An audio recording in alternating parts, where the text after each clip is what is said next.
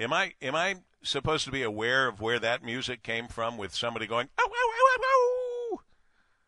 Usually it's recognizable, but to my trained ears, I don't remember that. Marie, maybe you remember it. Anyway, uh, maybe maybe no one remembers it. I don't know. These are our little. This is what we use to come in and out of our breaks, and I use it right now to look for my open with Marie, and I can't find it here. I know it was here. I saw it a moment ago, but it may have disappeared because things like that happen to me. Oh, there she is, on my computer. It's just a bizarre thing. All right, here we go. A Norwegian cruise ship with thousands of passengers on board is actually being denied permission to dock in Mauritius over fears of a possible cholera outbreak on board. WJR Senior News Analyst Marie Osborne has the latest on this cruise crisis. Marie. It is indeed a cruise crisis, Paul. The Norwegian Dawn has more than 2,000 passengers on board and 1,000 crew members. The ship was wrapping up a 12-day voyage from Cape Town, South Africa. Mauritius is an island in the Indian Ocean. When the ship arrived there on Sunday, health officials said they boarded that ship and took samples for testing from about 15 people. Those people had become ill earlier in the week. The passengers have been isolated, and test results should be available tomorrow. Cholera is an infection that causes severe diarrhea and dehydration. It's rare in the developed world, but it is almost always fatal if it's left untreated. It is among one of the deadliest diseases in the world.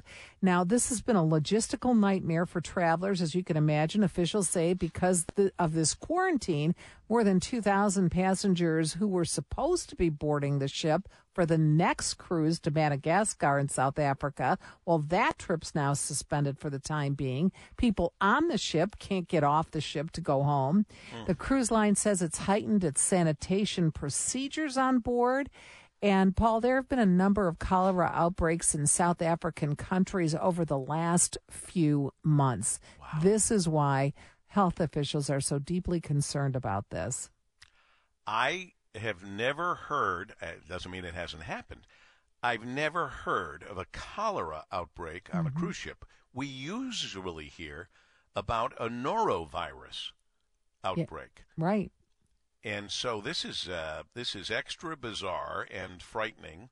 Knock on wood, and I don't hope to jinx myself, but I've been on a lot of cruises and have never gone through any of this. Now, I'm a habitual hand washer, have been since Grandpa Harry always said, wash your paws. So I've been a habitual hand washer with soap and water, which is the first line of defense against anything.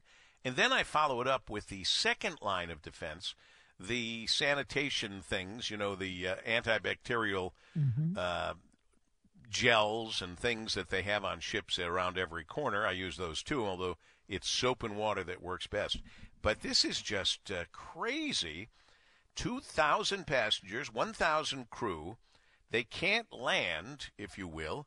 And then all those people who are there to get on the ship for the next phase of their cruise is just like a horrible crisis. Yeah, they don't have hotel rooms. They don't have anything. Right.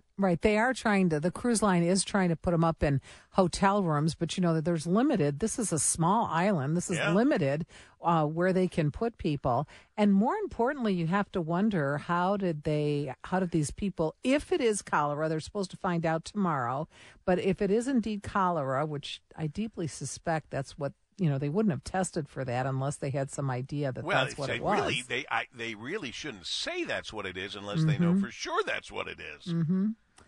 But they, I think they're deeply concerned about this, how it was picked up, how it was brought back on board.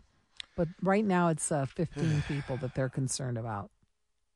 Yeah, at least at the moment, what they're concerned about. Whatever. All right, well, you'll keep on top of that and let us know. A couple of quick notes here.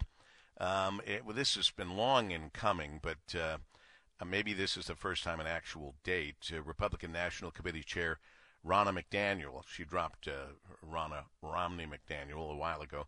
Ronna McDaniel is going to leave her post just days after Super Tuesday. That's the very latest that we're hearing. Have you heard anything more? I mean, it's kind of a local story for us because Right. it's local people. No, I heard exactly what you've been reporting there. That's it. That's all that we have. Okay.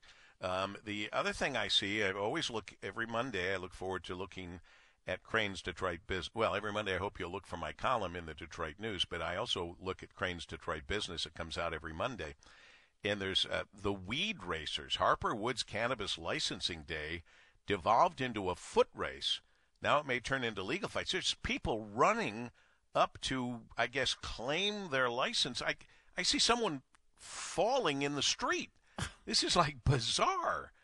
Getting a local marijuana license in Michigan is supposed to be a competitive process, but this is like out of hand, out of control. That might be another story you'll want to look into, and it's on the front page of Crane's Detroit Business today. Right, it's turned into a foot race. Well, there's one on every corner. You know, there seems to be one on every corner now. They're like gas stations or 7-Elevens.